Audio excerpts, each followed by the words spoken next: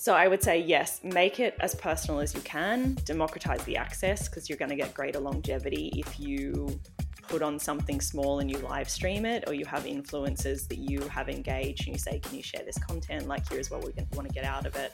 That's Kate Roberts. This episode came requested from a friend of mine, Brett Lewis, who is a campaign director at Mushroom Creative House in Melbourne. He messaged me with Kate's name, who I wasn't aware of her before, but I am so glad that he did. Kate is the Experiential Creative Director at Map Projects, a company that's based out of New York.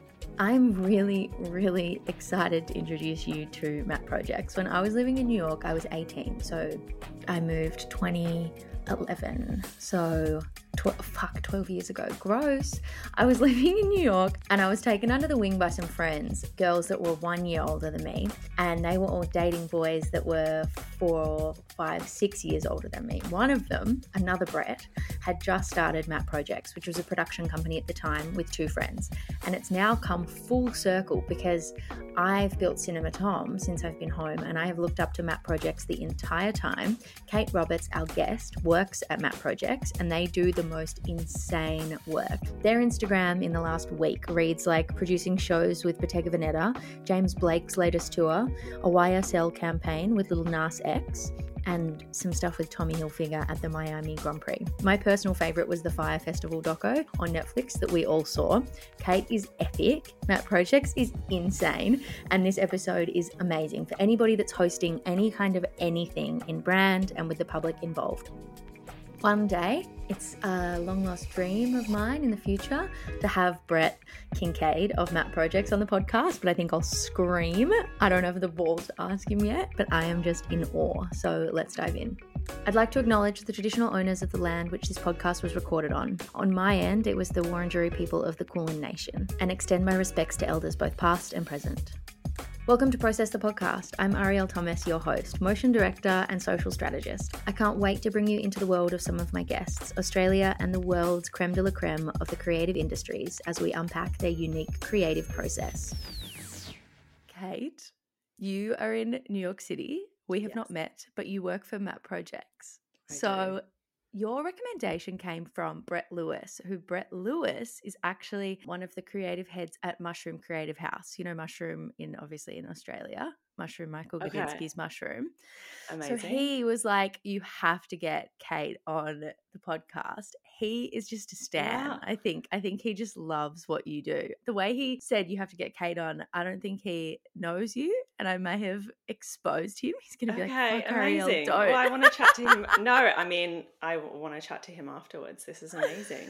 I thought when you reached out, you were talking about Brett Kincaid, who is one of the co-founders. I was. Oh, okay. Yes. So context for the listeners.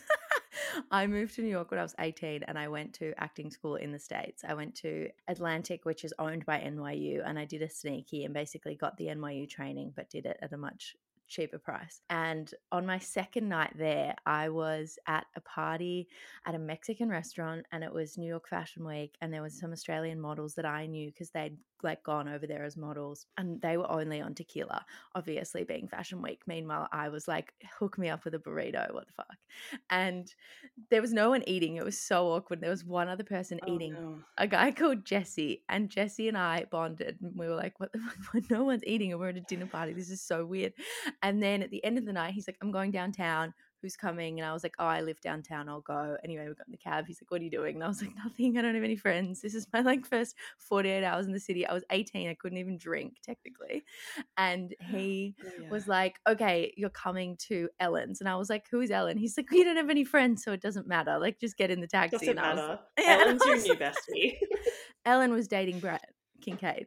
Oh, okay. Right. Yes. Yeah. Okay. So Ellen was dating Brett, and then Brett's cousin Bryant was the under 27s head of membership at Soho House at the time. Okay. And all the girls were probably 19, 20, 21. So everybody had fake IDs. We were all rolling around with just this ridiculous nightlife.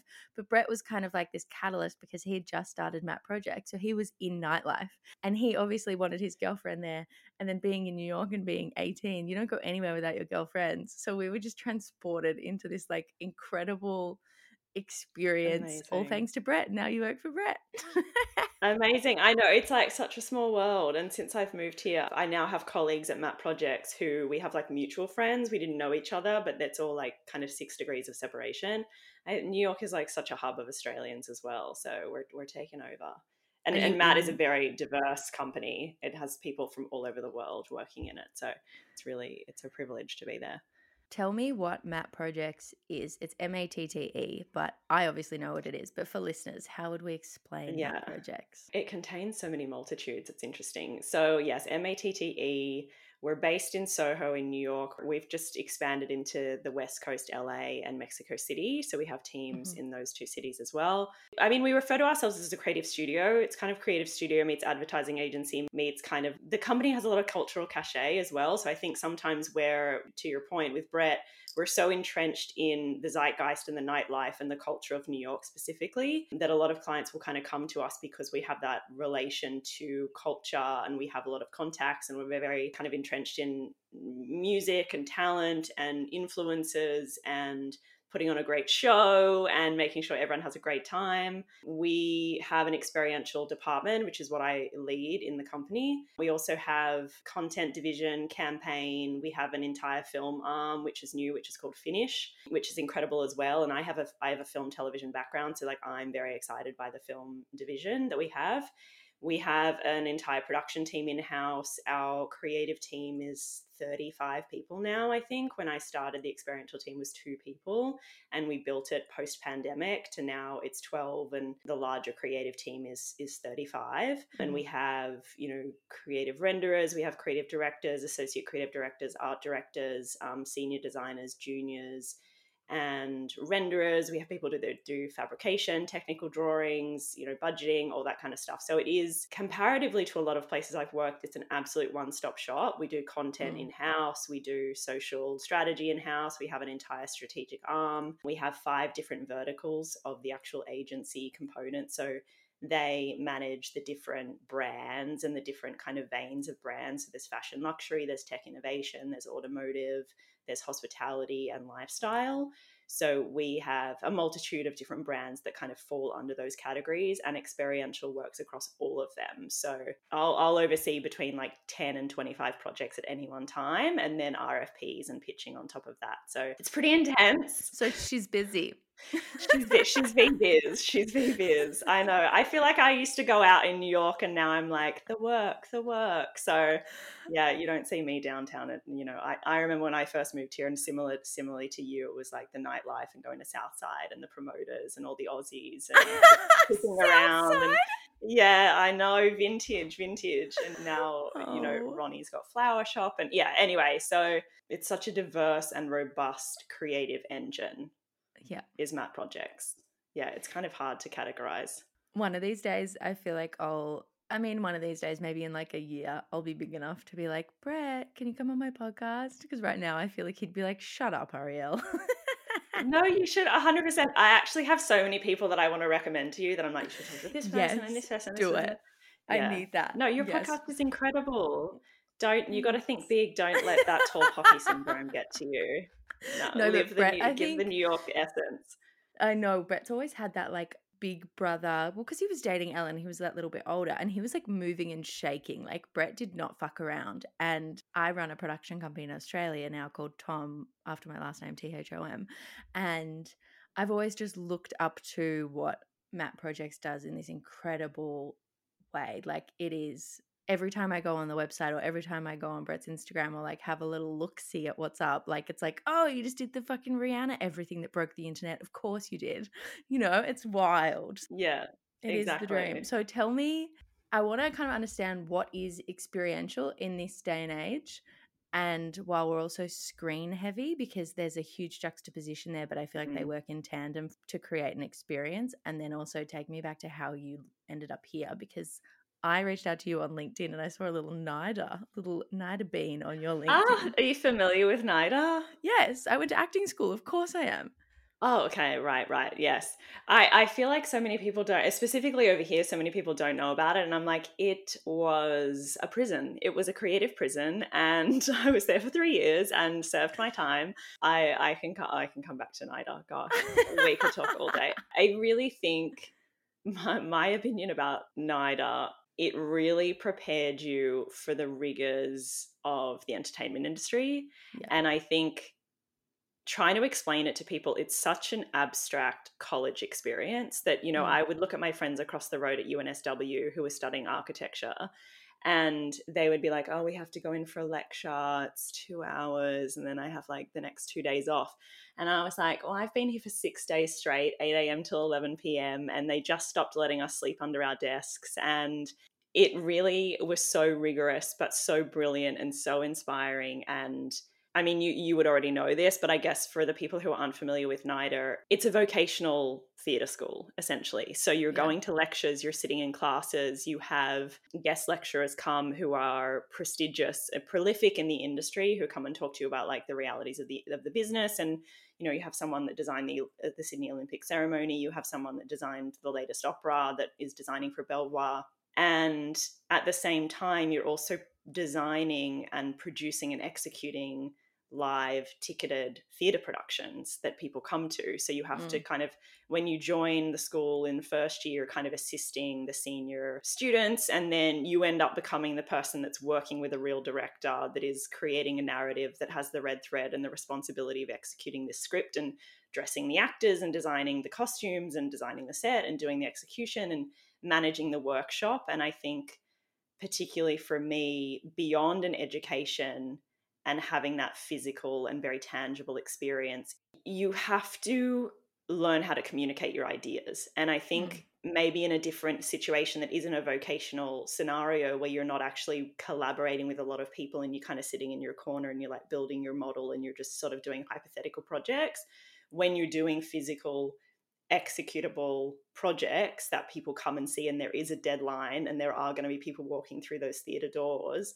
you have to learn how to collaborate. You have to learn how to get your ideas across. You have to learn how to sell your ideas and get people on board and be invested and incentivize them to come and like put on the costume or build the set or paint it this way or whatever it is, and think holistically about the guest experience and the attendees and the people that are sitting in the theatre. And I think that was my first kind of instance in how do I make it immersive. I was always trying to wrap the audience around and like stick them in. Like I didn't want anyone, I sort of wanted to feel, I don't remember the name of the production, but there was a production where it was set kind of in a prison cell, and I actually did a modern take and wrapped the entire audience in the cell. And, production was like, oh my God, you're killing us with this egress and this kind of emergency exit. No one's going to be able to go to the bathroom. And I was like, but it's like hyper immersive and everyone's going to feel like they're really in there with the action and et cetera, so that you could kind of push the boundaries within the realities of, those limitations. Anyway, that was a long spiel about NIDA. No, but it's so important because I think I had a really similar experience at acting school, and it gives you so much grit. And then people are like, wow, you work so hard. You're like, is there any other way to do it? Like, what do you mean? Like, it's wild how the arts, there's like a very fluffy version of the arts, and then there's the arts. And it's like, definitely, okay. 100%. It's like, oh, okay, you're a NIDA soldier. Like, I get it. And I think that's the interaction. That's the response that you get when you graduate, is like, you stuck it out for 3 years. Like, you're committed to this. You're so dedicated to it. And I know that if I brought you onto my team, you're going to work like tooth and nail and you're going to be committed to it. So I think that alone opens doors for you because you've made it out, and hopefully you're still so inclined to work in the industry. And as hard as it was, I have I don't really have any bad things to say about it. I don't know what the landscape is now, but it really gave me so much. And, knowing people like Kate Blanchett and CM, Catherine Martin and Baz Luhrmann, who I later worked with, also came through NIDA. And I think you kind of have this like camaraderie that you're like, we know the trauma. It's like trauma bonding. Oh, I'm turning people off NIDA. It's a great place, everyone. Go. It's so good. So good. You'll never see your family or friends again, but it's amazing. But there is something amazing about that, like how committed you are. And I think that's your next. I'm just going to go up the LinkedIn vertical because that's how my visibility on you. But then you did, everybody calls Catherine Martin CM, the Yeah, lingo. But then the lingo. obviously you did catch the sights of her. So how did that relationship come about to then work with Catherine, who is Baz Luhrmann's wife, right? Baz Luhrmann's wife, longtime collaborator. She's a production Yeah. designer and a costume designer, and that's what you study at NIDA. You know, you do a BFA in set and costume design, so you cover both disciplines. So my journey with Baz and CM, it's sort of very intrinsically linked to my time in New York, my journey to New York. So I spent the first half of my career as a freelancer and had opportunities in film and television, and actually designed a film for Paul Waters, who was a partner with Baz at the time. He produced Moulin Rouge, he produced Australia. So I worked with him on a short film for Trot Fest, actually. It's very Australian. Yeah. And we had kind of kept in contact. We'd done a couple of other films together while I was freelance. And then, I guess to cut a long story short, I had first moved to I'd come to New York as a tourist in 2012, fell in love instantly, and was like, oh my God, I have to turn my entire life upside down to figure out how to live here. Yes. Like, and spent some time living here. I would do like the 90-day tourist and try and meet people and try and make Yeah. connections, and then fly home and then fly back, and became so burnt out because I was juggling my Australian clients. So I'd do the New York hustle during the day over here, and then I'd log on at night and work on my, my Australian clients, my Sydney work. Right. And was like, I need to find a way to just pull up and commit to New York and find out a way to be here full time. So was back in Australia, essentially packed up my entire apartment, sold my car, put things into storage, and was like, I'm giving myself 90 days to make this work in New York. Otherwise, I'm going to give up the ghost. I'm going to commit. I'm going to like put my roots down in Sydney, do all that. And flew to New York. I think it was like a year and a half later, maybe 2 years later, on my first night here of my 90-day, hurry up, Kate, and figure it out. I got an email from Paul, and he was like, CM's looking for a creative collaborator. She's, they're doing a Chanel film. They're doing the Faena Hotel in Miami. They were at the early stages of Elvis back then as well. Mm-hmm. So it was just a lot going on. And they were in the process of relocating to New York as well. So it sort of was serendipitous that I could figure it out and be a part of their world whilst making it work. And it was also an incredibly intense experience. I've never seen any two people work as hard as they do. It's literally 24 hours. Like, they live and breathe creativity in their work, and they're constantly immersed in it. And it was such a privilege to be a part of it and to see behind the curtain. And I think also what's special about them is sometimes you just see that they do films and they're just doing production design and they're just doing direction, but they were also doing the Faena Hotel remodel. So they were doing everything from like designing the Wedgwood plates to like choosing the lamps and doing the interiors. And, CM has her range of homewares and the rug collection. And it's just like their level of detail and consideration. And it was so different from anything that I'd experienced. And the level of output that they're constantly doing, I was like, oh my God, I need to be around these people. And that was really incredible to be a part of and to see the way they worked and to get immersed in that. Yeah.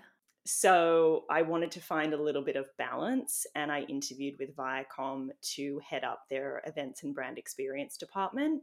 Mm-hmm. And pivoted over to there. And I think what was super attractive to me for that position is it wasn't unilateral. It wasn't working with one singular brand. It felt a little bit to me like I was back freelancing, that I could work with BET and MTV and Comedy Central and Nickelodeon, who were all under the Viacom umbrella. And to have that level of diversification with creativity and clientele and execution was really appealing. Mm-hmm. And was there for like 7 years and had a brilliant time and had some really incredible challenges and projects. And intended to go back to freelancing, and then had been following Matt projects for a while and really inspired by their work and thought they were fantastic and so different to what I'd experienced, in the corporate environment of Yes. Viacom, who is now Paramount. For anyone else who's like, who's Viacom? Is it that old Mhm. VHS tape? Viacom. Viacom. Yeah. Exactly. So now Paramount. And yeah, I had intended to go freelancing, knew about Matt projects, heard that they were looking to rebuild their experiential department post-pandemic. Yeah. Where, a lot of the experiential and events teams just got completely wiped out, and was really excited by that opportunity to again build a team from the ground up and be a part of this particular company. And the level of creativity is inspiring, and it's like I'm constantly surprised every day. And that's how I got to Matt. Another long-winded journey to today. Did you know Brett socially? Like through Ronnie Flynn and all those boys? No, I knew Ronnie through a friend of mine, and who was actually Ronnie's sister in Australia, who is an actor as well. Brielle. I've never met Brielle. her, but I know Luke I don't know Luke quite well. We frequent each other's lives Yeah. a lot. It's the orbit. It's the Aussie Yeah. orbit. No, 100% no. And I didn't know Brett. I didn't know any of them. I think, again, we had like 6 degrees of separation, that I was friends with someone who was friends with, who went to school with Max, and had a very, casual interview with Max. I think he was like moving his car because it was alternate side parking. The street sweeper was coming in, and he just like dialed me in, and we had a little chat, and he'd seen my portfolio and kind of knew a little bit about my background. And and I've been here for just over a year now. Wow. Yeah. Amazing. Kind of like makes sense when you break it down into NIDA to CM and Baz to Viacom. Like, I get it. It's a very linear journey, really not linear, but then also if you know each pieces of those puzzles and the rigor, and then also the brand savviness that you would have had to encounter in corporate and Viacom, I get it. Yeah. Matt Projects is like the best place for you ever. It's the culmination, and I think it's like a fast-paced, it's creative, it's innovative, it's tech forward. Yeah. We're always kind of pushing the boundaries. And I think it's interesting because NIDA is first and foremost a theatre school, but I think if you can design in a box for an audience, you can design for film and television. And that really captured me. I was so interested in film and television, graduating from there, which is obviously Baz and CM's realm. And I think it's funny because when I was at NIDA, I'm like, I just don't want to have a 3-hour conversation with an actor about what their sleeves mean to their character development. I just wanted to do like cool shit that was fun and incentivize people to come, and that, concerts and and like films and music videos. And I was kind of captured with that, and still cared a little bit about the narrative, but I was like, it feels a little onerous to be like talking about what the cut means to the character. And 100%. The word experiential, break down your kind of department for me. Like, I have an understanding of experiential, but I just want to make sure that we're on the same page. Yeah. Experiential, I think, is a term that has popped up, I think, relatively recently. And it is, in short, it's kind of human-centric experiences that are usually tied to a brand or a product. So they're like physical manifestations of a brand, or they're extensions of a campaign or a product launch. It's very diverse. It's very multidisciplinary. It can be, experiential kind of covers events. It can be PR stunts. It can be pop-up stores. It can be product launches. It can be hotel programming. It's conventions. It's fashion shows. It's concerts. It's exhibitions. It's influence events. So it's kind of like, it's not cut and dry events, but it runs the gamut of scalability as well. Like, it might be a seeding kit that we distribute to influencers, and we get kind of virality and shares off that. Or it could be a fully blown out $80,000 stadium show that might be tied to a particular talent that we're talking to. Or we could do a smaller product launch, or it could be like an influencer luncheon or something like that. So it's still ephemeral in nature. It's still kind of at the event landscape, but it has a longevity, and it has a spirit of longevity to it that we obviously want to provide to all of our clients. And the best experiential events are activations that are highly socially shareable, they're interactive, and they're memorable. So you want people to have that interactive experience and you want them to kind of share it with other people. You want it to have a level of virality, and you want them to have a takeaway. Like you want them to remember how they felt in the moment, whether it's that like a sensory exploration or, whatever the expression, it covers a multitude. So I don't know that really like narrowed it No, down, but 100%. Talk me through how it actually works when like a client comes to you. How do they brief you, and then how do you pitch back? Or maybe start with some yeah. examples of like clients that you have just finished up on so that you can actually like speak to. We have done some recent pitchbacks. I think we did one recently for London Fashion Week for a cosmetics beauty brand that wanted to activate in and around London Fashion Week. They're not a fashion brand, so they don't have a show, but they wanted to capture the market and they wanted to get really like the incentive is to leverage the people that are in town for that period and make sure that they have a place to come to, that they can kind of do touch-ups, there's brand immersion, there's brand education, they have a good time, there's hospitality incorporated into it. So I would say that specifically has a lot of experiential elements to it that have like product display, interactivity. It was very tech forward. We respond to making recommendations for venues. We make recommendations on programming. We make recommendations on who the musical talent should be, who could host the event, who would really incentivize people to come as well, because that's such a big part of experiential. Like it's not necessarily a build and they will come. Like you have to entice them to come and be like, what's the takeaway? Why are they getting off their couch? Why are they like putting real pants on to come to this event? Like, are they going to get a giveaway? Are they going to get a unique experience? And I think further to that as well, boots on the ground and people in the space, you also have to consider the democratization of access, right? So after the pandemic, or even during the pandemic when we were all going online, this pivot to now we're back in person, but how do you reach an extended, psychographic of people? How do you reach the people that are at home or maybe in a different city or in a different country and still want to get access to it? Can you live stream it? Can you dial them in? Do they have a QR code that they can activate? Can they, are there cameras that are broadcasting what's happening in the space at any one time? Can they dial in and have a personal interaction? Can we send the person at home a seating kit ahead of time so they have the product, they can smell the scents, they can do the tasting at the same time? So there's all those kind of things to consider. But I would say as far as pitching, as with everything, clients have different levels of information that they share. Sometimes it'll be like, here's your budget, here's the vibe. And then you've kind of got to dissect it. And then other clients will put together an entire deck for you and say, here's our brand guidelines, here's what we're trying to get out of it, here are our KPIs, here is our regular clientele, here are the influencers and the brand ambassadors that we're working with right now. Like, please consider them and incorporate them. So it's just like different. I mean, it's different every time, and the budgets are different and the locations are different and the level of expectation. And I think, luxury clients' expectations might be different from like a liquor brand who just wants to throw a really cool party and make people prioritize that liquor the next time that they go out. Yeah. And I would say in general, pitching it's kind of what we put in the deck is a fusion between event design, creative strategy, and PR to hit all the KPIs. And I think the thing to remember is that we're in a service industry, but we're also kind of in advertising.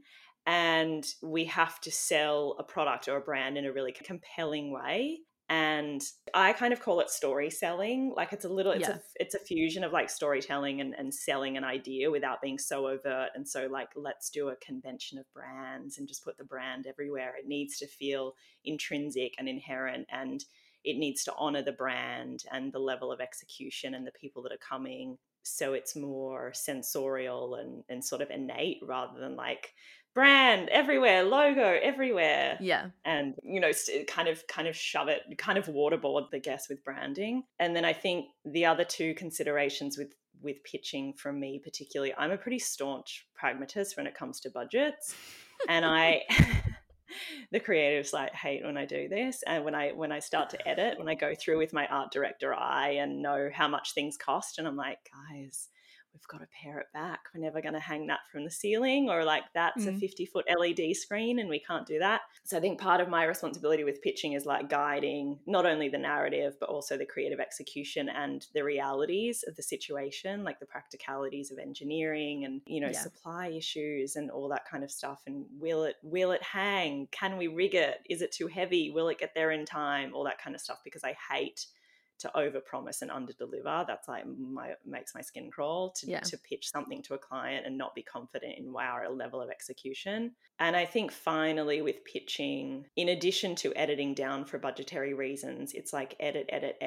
Don't be so preoccupied with your value proposition as a company or as an agency or as a creative that you put so much into the deck that you're diluting the essence, that you're diluting the ask. I think a lot of times agencies, I'm not using Matt as an example, but Matt has so much in-house. We can do the content, we can do the social strategy, we can execute, we can do this, we can do the content, we can do the out-of-home campaign.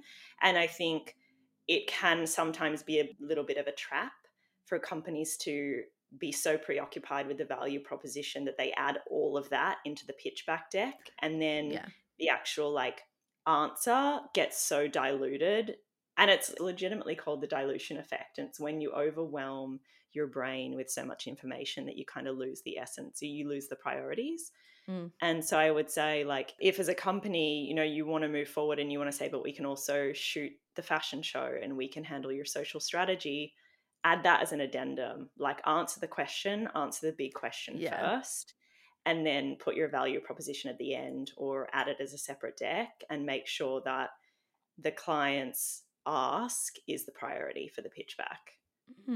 Very good advice. True. I find that as well, because like even working in the film space here in Melbourne, everyone's like, yeah, let's also like offer all this other stuff, like all these social cut downs, and like, let's do that. And you're like, they haven't asked for that, sure. And then it just can get out of hand, and then they end up going with the pitch that is exactly what they asked for, because it is like fitting a square into a square, and it matches. Exactly. And they don't have to think about anything else. 100%. Or they don't have to have the awkward conversation. We just want what we asked for, and like, don't worry about the content capture, and thanks anyway for the social strategy, and like, we have all that in house. And so 100%, they're just like, oftentimes we'll just go for the succinct answer, the person that got straight to the heart of, like, they got to the meat of it. And I think you can always send a capabilities deck after the fact and be like, we're a killer company, like, or I'm a killer creative, I'm a killer independent designer, and here's what I've done. And let them make that call and peruse it when they have time. Yeah, definitely.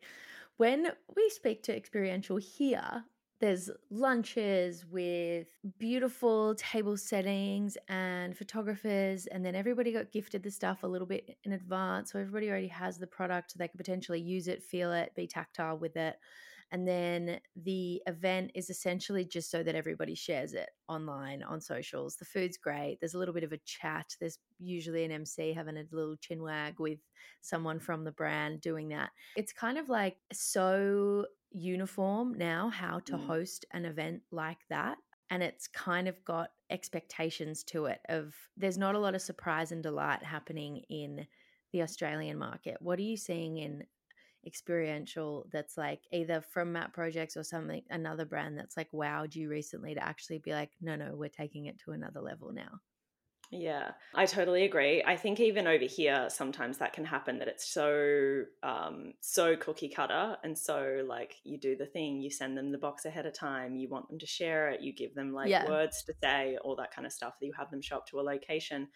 I think the way that we're sort of pivoting or expanding that idea is through venues. We're currently working with a brand who is doing an influencer trip, and we're doing it on the West Coast, and we're using this incredible private residence that is just like a mirrored cube in the desert.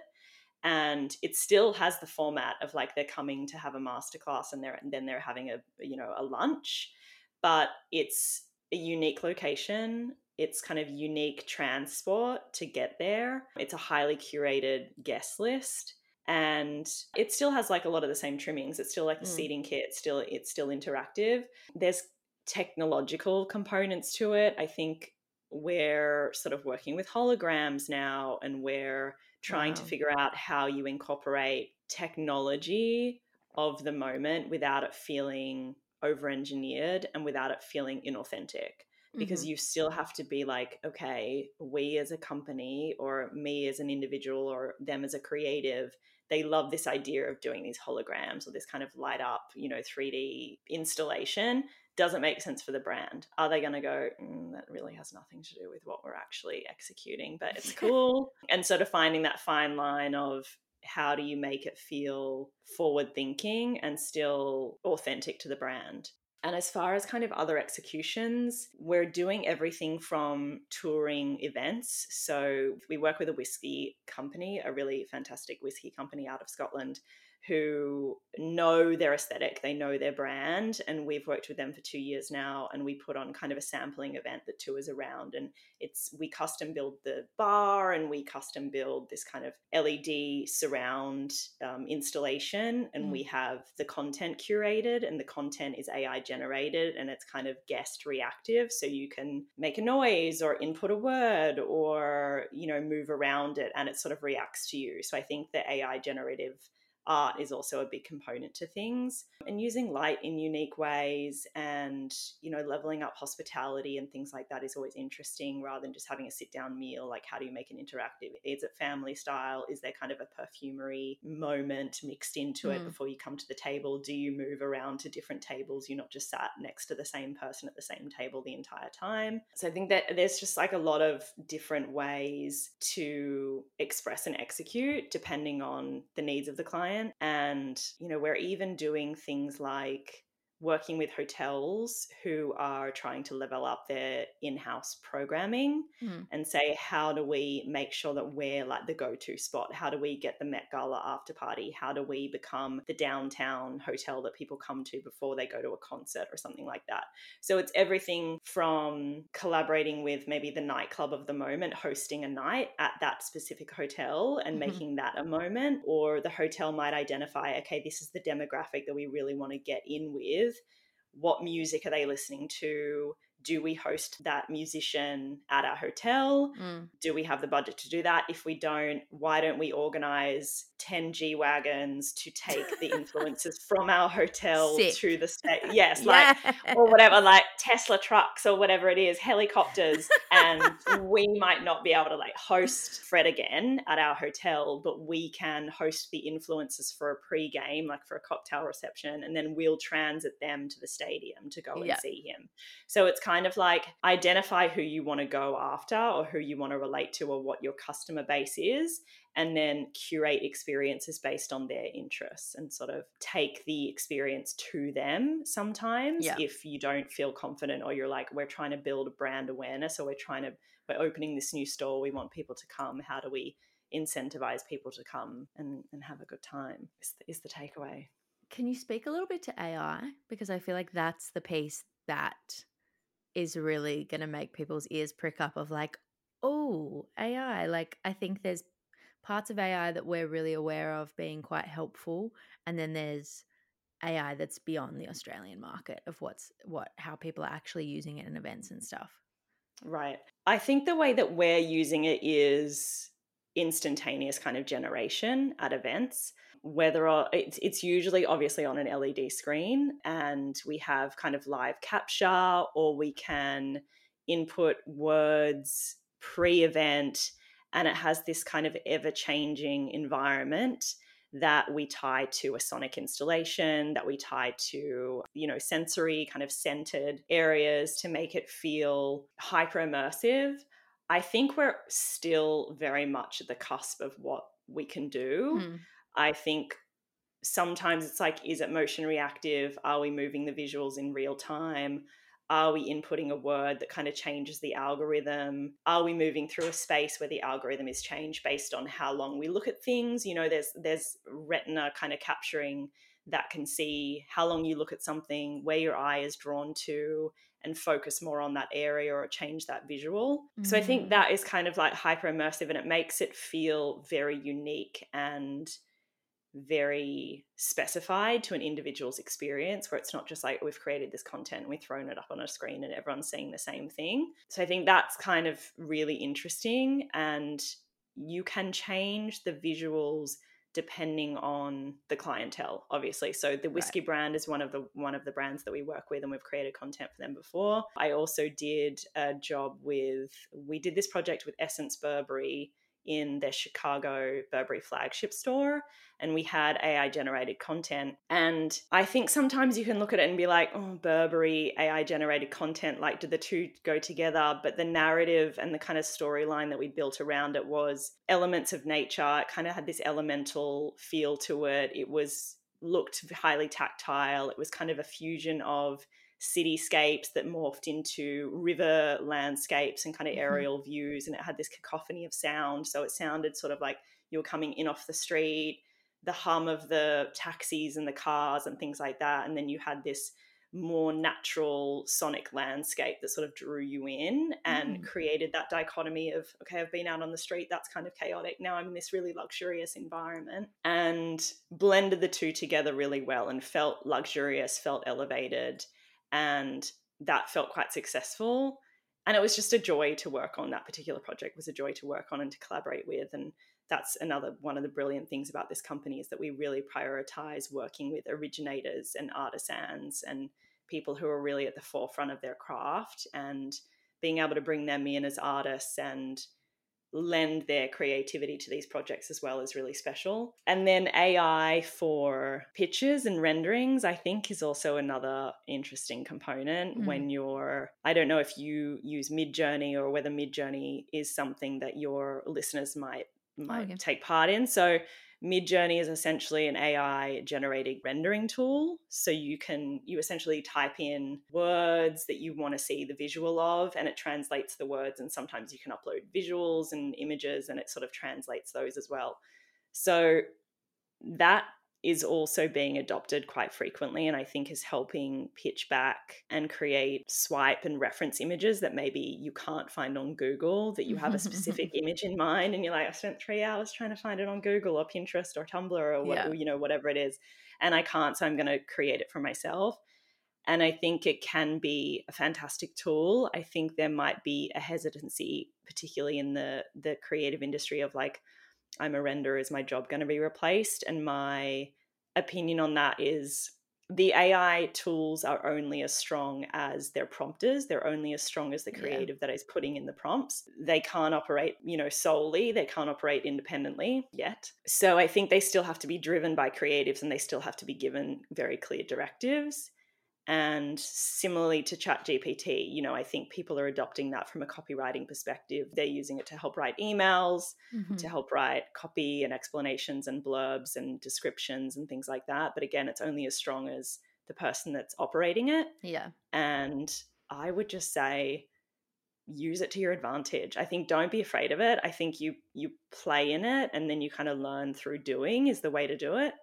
And use it to your advantage, because I think the people that don't adopt AI are the ones that are going to get left behind. And I think the people that use it as a muscle rather than are intimidated or kind of threatened by it, they're the ones that are going to create efficiencies in their workday and make it work for them, really. When you speak to, like, I'm not sure which brand it was, but you touched on it, how there was things in AI in retina recognition and having something then move on or change because of the amount of time that somebody looked at that. What are the names of the teams that are being assembled behind that kind of artistry? Like the vendors who are doing it, and those kind of technicians? What is the name of that technician? Like, what is he? He's not, like, what's his title? What's he doing? Like, I'm a director, you're an experiential. What is he? That's fucked. A retina technician? I don't know. I honestly don't even know that we're there yet. I think the people that are within that technology have come from the production side, or have come from kind of technical direction, audio visual, and are sort of very interested in that track.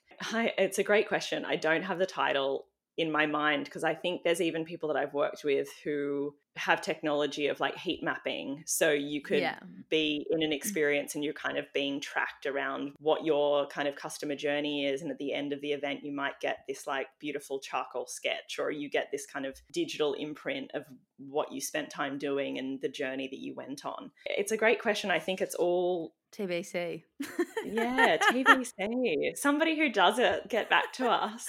Yeah, because I'm like, whoa. Like, you know how when you're interested in an industry, but then you're like, hang on, if we actually peel back the hood, who is the job titles and like who's doing what in that to make, like, we understand film production and we understand it in a very vertical kind of a way, and we get, and in music engineering I see it, I get it, it's a thing, but that world I'm like, wait a second, like I can't actually understand the heads of department to then be like, yes, and then this guy plugs in this and then he collaborates here with this guy, but then this is actually just a robot and who knows. I'm a little bit lost. I I know. want to be ahead of the 8 ball on this podcast. We've got to get ahead of it. I think we need to do a little LinkedIn, because I feel like now there are jobs that are being advertised of people who just spend all day in AI putting in prompts. And I think it's called like a prompt technician or something like that.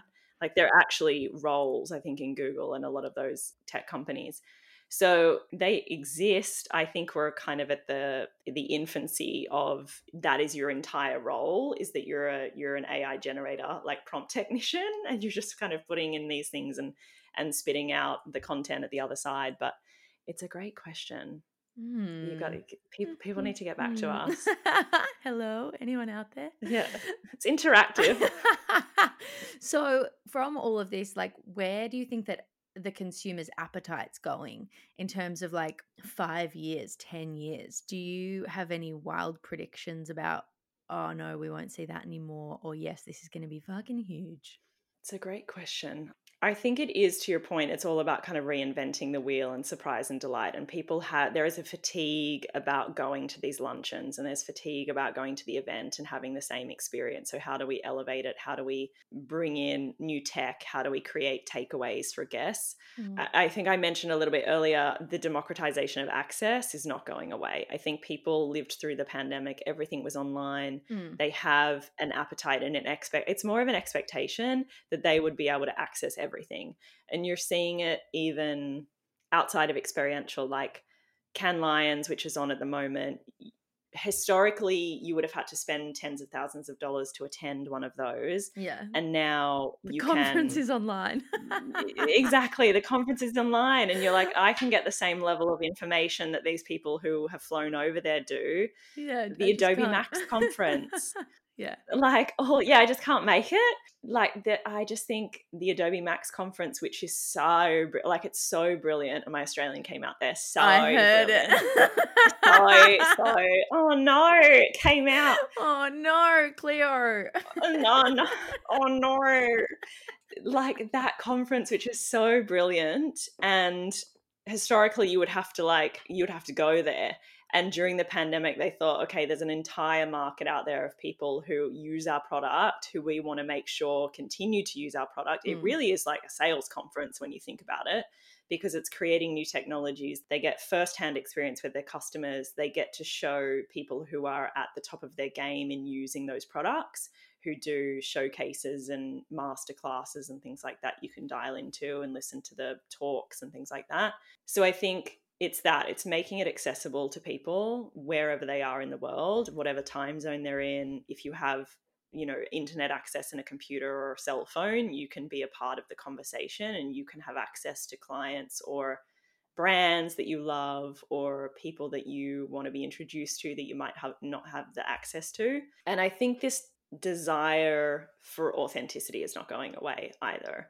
I think it is, even with the rise of TikTok, kind of the turning away of Instagram and the rise of TikTok, where it is so much authenticity and access, isn't going away. And I think we're less about curation and we're more about relativity and feeling like, not on the parasocial relationship level, but kind of thinking, okay, they seem real, they seem relatable. What brands do they like? I'm kind of interested in that as well, aligning with their I think it is kind of that psychographic nature of like, what are they into? What's their attitude towards this? I align with that. Mm-hmm. So yeah, I mean, I think there's always going to be a desire to like get people together and have a rage and share drinks and have a good meal and stuff like that. So that's not going away. I think it's just about what are the add-ons and the conveniences and the services and the hospitality that you can add into that to really level up the experience and make it unique. I had a poll up last night, the first one I've ever done on the Process the Podcast Instagram, which is very slim. Like, I don't put much effort into the Instagram account, but I was like, what do you experience when you listen to this? Do you learn something? Are you inspired, or do you just feel like it's two mates chatting? And the majority of people said all of the above, or I feel like it's two mates chatting. And from that, Okay, that's great. Yeah. Now that I'm in this world of talking to brand sponsors and all that kind of stuff, the glue and what's really sticky about this, which I've always had an insecurity about, I'm too candid and I'm not polished enough. Like the way that you speak about democratization of everything and da da da da da, I don't have that speech habit or ability necessarily to clip my conversation and articulate. And I used to think it was to my detriment, like I'm just a bit of a larrikin in conversation. I know exactly what needs to be done on a project, but I don't articulate it in that way. And even when I work with clients, they're like, can you tidy up that language to make it more client appealing? And I'm like, yeah, of course, like it's just a first pass, don't worry about it. But I've always had an insecurity around my ability to articulate at a very highbrow level, and now I'm realizing that that's an absolute strength.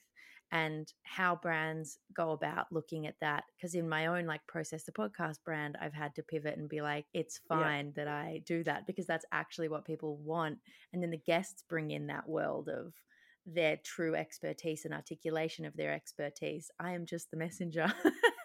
So it's been a vessel. Yeah, it's been fascinating to be like, no, that's actually a strength. And it'll be really interesting how brands leverage that in authenticity as well, because I work really closely with Kmart, for example, and there's a lot of red tape around what we can and can't do, but then things keep popping up on TikTok and moments keep happening and they don't have, their verticals aren't set in a reactive enough way to be able to keep up with the demand of Gen Z. Like brand guidelines have to be so open, and I think you've got to trust the people on the front line with the tools that are able to comment back or able to actually like speak on behalf of the brand.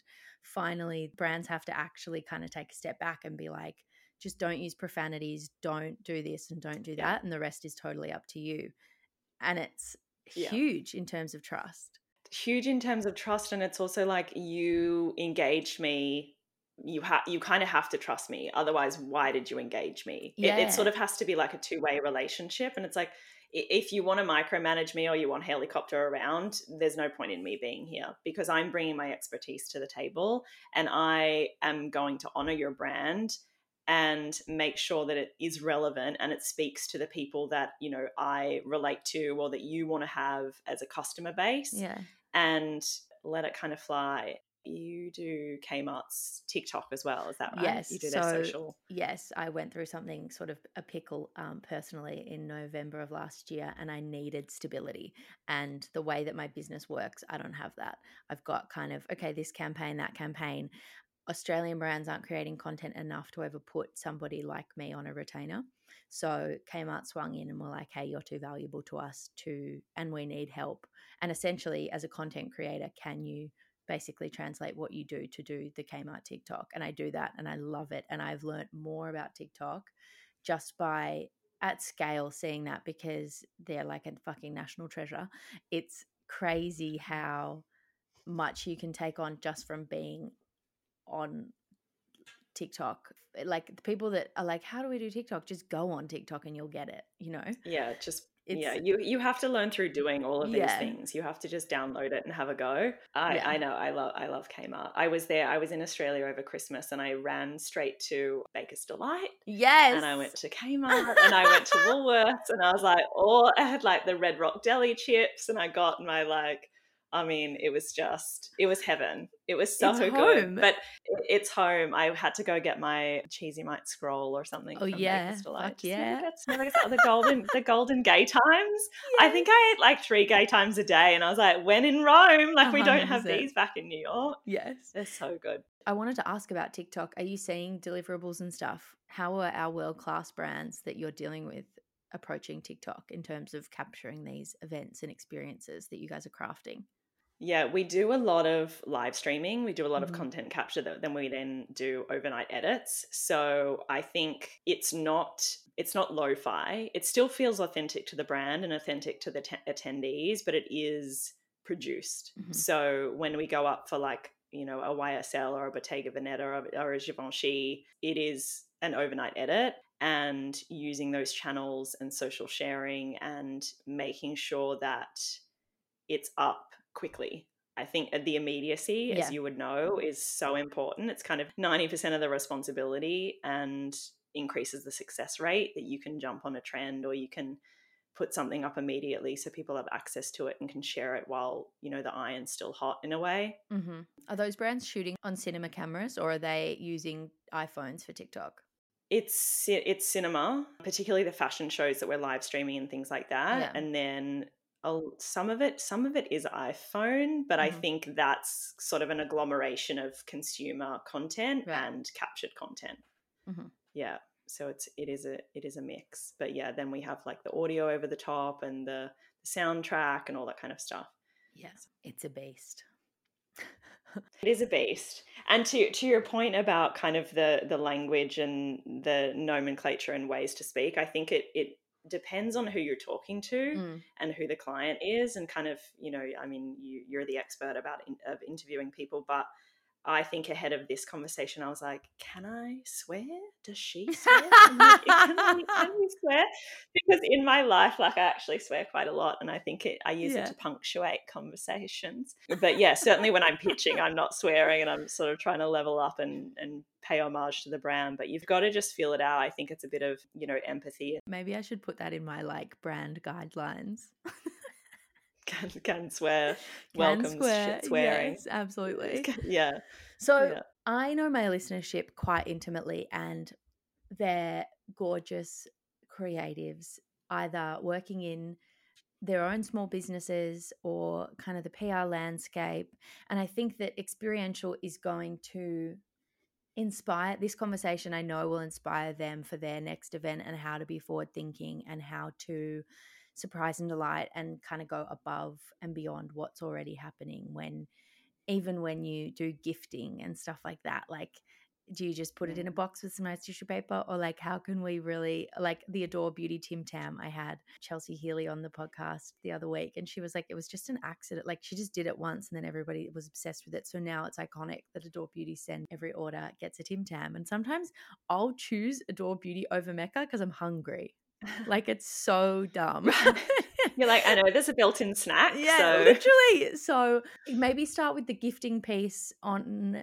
I feel like that's probably one of the most approachable for a small business to actually take advice and take learnings and implement. And then if you have any advice on the event side, that would also be incredible.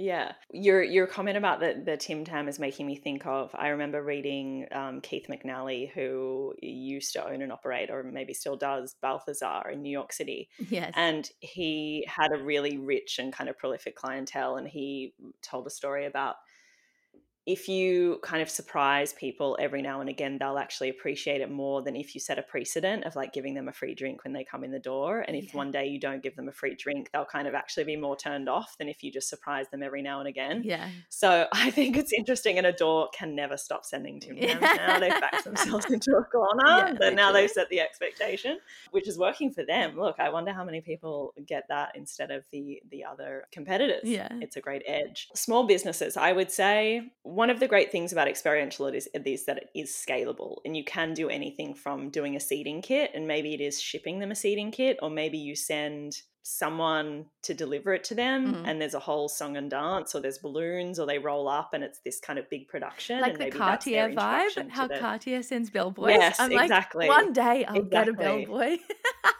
One day you'll get a Velvet. And I don't know if you saw, but actually when Paramount Plus launched in Australia, they were inspired by the Cartier bellboys, and they actually did a personal delivery that had kind of balloons and had, so it's sort of like steal from the people, or copy the people that you think are really successful, and then put your twist onto it. And maybe it's not a bellboy dressed in, the Cartier red and gold, and maybe it's a mascot character or a cartoon character, or it's someone that shows up that they do those cameos and things like that. Maybe it's someone that is aligned with the brand that could be fantastic, or it's a top tier influencer that shows up to your house and says like, get in, we're going shopping, or like whatever, you know what I mean? And kind of make it more personal. So it's not just someone's delivered a box on your doorstep and you get to open it up and you get a bottle of tequila and 2 shot glasses or whatever it is. So I think it's scalable for small businesses. I think to start out, you need to identify what your budget is, how much money can you actually outlay, how much are you willing to spend, and then what's the why? Like, what are you kind of trying? Why are you putting it on? Why are you putting on it? Why are you choosing experiential over doing an influencer partnership maybe? What do you want to get out of it? Kind of what are your loose KPIs? If you don't have tangible KPIs, do you want to create brand awareness? Do you want to interact with your customers face to face? Do you want to encourage engagement? Are you trying to convert customers? Are you selling a product? Like, what's the incentive for attendance is really what you have to establish, because otherwise it's going to feel half-hearted. You might start spending the money and you're like, I don't really get anything out of this. I don't really know what we're doing it for. So I would say, yes, make it as personal as you can. Democratize the access, because you're going to get greater longevity if you put on something small and you live stream it, or you have influencers that you have engaged and you say, can you share this content? Like, here's what we want to get out of it. Be intentional with what your asks are. Engage the right people who feel aligned with your brand, because that's going to get a lot of organic traction just through sharing and making sure that, because you're like, well, their audience is kind of our audience. So that's going to lead to a lot of conversion or eyes, and then they might come and follow us. Whereas if you're engaging or you're partnering with a musician or a talent or an influencer that perhaps is not aligned or not affiliated, it might be a waste of money and energy for both of you, for the influencer and for the brand. I would say also, if you don't have money to do a full blown out event, maybe it is a luncheon. If you don't have money to do a luncheon, maybe it's that seating kit. If you don't have money to throw a concert, how can you partner with maybe the venue? How can you provide transport to the venue, identify what your customer base is doing, what they're interested in, and try and align with those brands or experiences. If you want to maybe just sponsor a bar at an event that you think could be attracted to your customers. I think it's also, you can do things depending on whether you have a product or a venue or a service. You could permit the sidewalk outside your store and have a lemonade stand or an ice cream cart or a popsicle cart. We've done that for a lot of luxury clients, especially in the summer over here in New York when everyone is out and about. And you can offer them, like, you have a coffee cart or you have a popsicle cart, and now you can do the popsicles that have the logos, in the ice. So you're getting that photogenic moment, and you're also giving customers something to take away. Then you also have that element of beta Meinhof, which is the phenomenon where once you see something, you continue to see it. Yeah. You might see a blue car, and then for the rest of the month, you see blue cars everywhere, or you see a brand on a billboard, and then you might see the store and you see someone wearing it, and your mind is sort of it has that traction. Yeah. And a popsicle cart is like, okay, it's quite simple. It's quite easy to execute. It's just permitting the sidewalk and maybe bringing in a cart. But you see people walking around Soho with a Givenchy branded popsicle, and you're like, oh, where did you get those from? 100%, Or, yeah. And there's like thousands of them all over the city. And Soho is particularly like a melting pot for influencers. So it's a highly attractive area. You're capturing a lot of foot traffic. You're leveraging natural organic foot traffic. And does everybody go into the store? Maybe not, but you still get that brand recognition, and it's socially shareable. It goes viral. We also have a lot of experiential influencers over here who you follow on TikTok and or Instagram intentionally, and they'll be like, here's what's happening this weekend. You have this pop-up, you have this pop-up, you have this pop-up. So you can kind of like almost traverse the entire city and go to all these brand pop-ups and like get your swag, get your goodies, enjoy your drink, whatever it is. So there's demand for that as well. There is an expectation of that. I love that. Popsicle's so clever, and not a big expense, but huge impact. Or the coffee cart or whatever. Not a big expense. I love that. So, being somebody that worked around like CM and Baz, to be a fly on a wall in a room with them, the stuff that they would reference and your appetite to absorb what they were like the stuff that they were absorbing would have been so extreme. And I'm always really curious to understand what other people that are highly creative and thriving in their own careers, what they take in and what they're absorbing and what's actually inspiring them. Mm. What is some of the stuff like the trades? Like, what are you reading? How do you stay on top of your game? Yes, it's a good question. I think creative burnout is such a big thing. And for me, a way to avoid the creative burnout and Mhm. kind of the tiresome nature and kind of the onerous of like, okay, it's another pitch. They want surprise and delight. They want it to go viral. They want the KPIs. They want to sell product, like tick all the boxes. And it also has to be built and on budget. I think for me, it's like filling the creative well and making sure that when the request comes in, you kind of like, oh, I just saw this thing or I saw that, and it's not just like, oh, I'm starting from scratch every single time. Mhm. Inspiration for me comes from everywhere. I think I am like single-handedly keeping the publishing business in business. I have like all of Condé Nast magazines. I still get Cosmopolitan delivered. I'm like, what are the kids doing? What are the 17-year-olds like? What are the 13-year-olds reading? Yeah. Subscribing to like Adweek, Ad Age, Dezeen, Architectural Digest is such a wealth of information, wallpaper, frame. I think even I have like signed up to, there's something called The Dots, which is London based, and they send out a newsletter at the top of every week who are like, here are the events and activations and workshops that you can attend. And the majority of them are in person, so I can't attend. But again, that level of access, there are some things that's hosted on Google, or you can dial in and hear from your peers or hear from people in a brand that you're maybe inspired by and understand what their process is and what kind of they go through and their priorities and what they're looking for that's coming around the bend that you can sort of attach to and leverage in your own projects.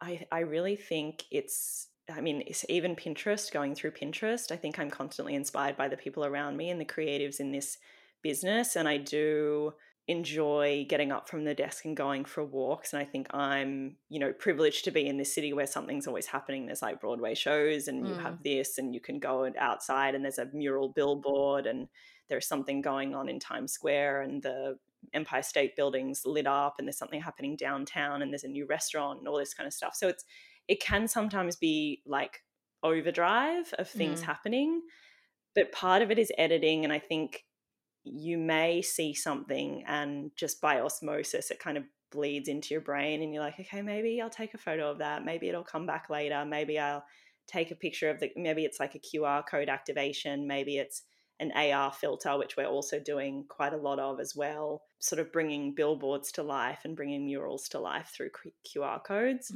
I was just in Mexico City last week, and I think they are, the culinary capital of the world right now. And I think their restaurants and their restaurant design and their plating and their hospitality is so incredible and so inspiring. And interior design, lighting design, decor, all that, it's all components of creativity and design direction and experiential. And we've got to create lounges and we've got to create tables and lighting effects and atmosphere and environments. Yeah, I feel like it gets missed a little bit, certainly in the Australian scene, how curated restaurants are and the thought behind even swatches of like a pillow and where that print draws your eye. My mum's in interiors of hotels and I totally get it. It's wild, the detail. And it's a shame, I feel like, because Australians don't necessarily have that appreciation. Of course, there are if you're creative, I think you get it. But I'm very excited to hear about Mexico City. That's crazy. I didn't realize that was. Mexico City, yeah. I didn't realize it was in such demand. That's so cool.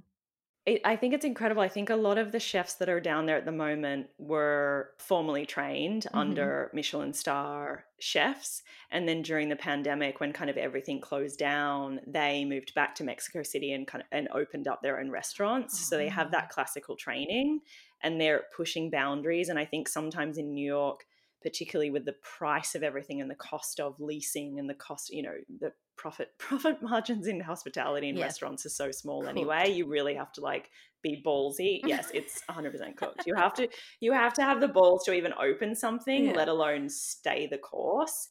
And so I think maybe there is a pattern that's happening of risk aversion and just not pushing the boundaries over here because everything costs so much. And it's like, okay, we really need to like make it over the past year, make it past the year mark and do all this. So it's a little bit of a toe the line, do something that's appealing, that has mass appeal, easy to make, quick, can be supplied at a pinch. But yeah, as far as restaurant design, I think you're creating an atmosphere. It also has to be incredibly practical. Yeah. Because people have to get around. And you have to be able to clean up at the end of the day. Yeah, have to like tip that table upside down for the vacuum, 100%. Exactly. You want to have cushions that are stain resistant, that, can be like pushed around, because the guests, I think that's the thing about events. It's like you can curate an environment to the nth degree, but once those doors open, it belongs to the guests, and the guests are going to flip the chairs. They're going to throw the cushions on the ground. They're going to like tip things up. They're going to shuffle. They're going to rearrange everything to suit themselves so they can have like a mingle and you've got to like give up. You've got to just like relinquish and release the piece and be like, it belongs to them now. It's their space. Please don't trash it. Release the piece. Yeah. Try not to break anything. So what are you working on at the moment?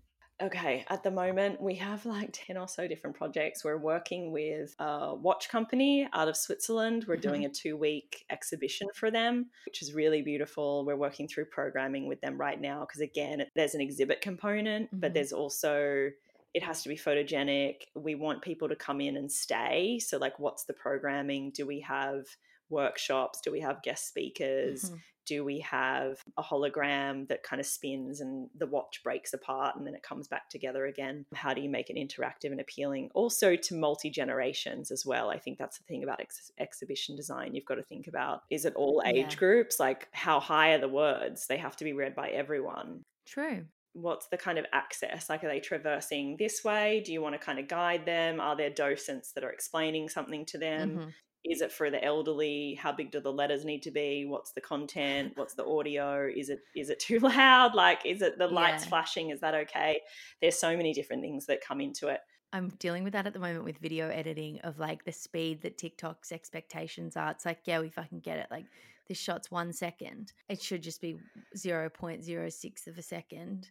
If we're doing something like launching a new product, it's a quick shot. And then you get millennials or even older, like boomers, watching something and they're like, and usually it's their approvals, and they're like, oh my God, that was so fast. And you're like, yeah, it's TikTok, like catch up. And it's crazy finding that balance of like even down. And I don't know, I still haven't cracked the code of what to say to them, because I'm like, you're fucking old. That's why it's fast. Like, catch up. Yeah. You're like, just trust me. I know it's totally, I think we've had requests sometimes and they're like, we want you to do a 90-second TikTok video. And we're like, nobody's going to watch it for 90 seconds. Like 30 seconds at the most. And it's like, that's where that that's where that trust comes in. And you're like, please just trust us that we're not going to make a 90-second video, because no one's going to stick to it. Then your metrics are going to go down and the algorithm's going to reject you, and like you'll never see the light of day again. So many moving parts. It's a full follow-on effect. I mean, you would know better than anyone, but it's trying to convey that message to people who aren't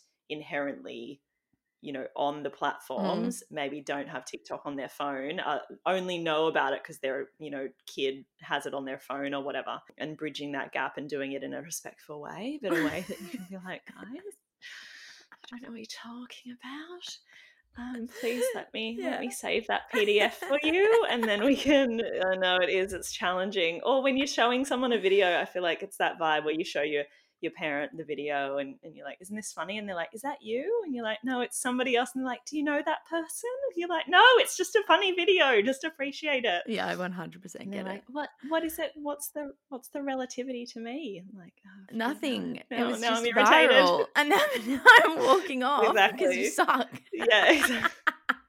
Now I need to go have a decompression moment because I'm frustrated. My nervous system is spiked with this experience. Fuck off. Yeah, exactly. It's like my Apple Watch is telling me that my heart rate's above 120. I have to go sit down. I know that all too well. well. Like, is that you? No. It's really frustrating. You've got to temper it, but we have to keep this in mind so that when we're that age and people are telling us new technologies, Oh. we're like, just run with it. We trust you. Yeah, definitely. I don't want to think about It us at will that happen. age. I know. I know. So, yes, the working out, it's fascinating that you've got to think of like the heights of the person reading it and then like the old people coming through and like make that's so cool that you've got to think about that. Yeah, and kind of like it needs to be wheelchair accessible Mm, and making sure that it's accessible to everybody and that there are no kind of barriers to anybody coming in and trying to enjoy it and read it and appreciate it and interact with it as well. Because it's like if there's kids, mm, how appealing is this really to just have your photo taken? Like, can we add a level of tactility into it so they can roll around on it? Or do they lay down and the camera is above rather than front on? And that adds kind of an element of dynamism that it didn't right. exist before, and bringing that moment to them. Can they kind of roll around on the AstroTurf and have their photo taken? Or can they come down a slide and it's kind of an action shot of them coming down a slide into a ball pit, and maybe the output is there's a layer of kind of splash or water that looks like it's on the lens as well. Mm, So I think there are moments that it might be a potentially simple execution, but the takeaway is exciting to share and it's fun to do in the moment as well. yeah.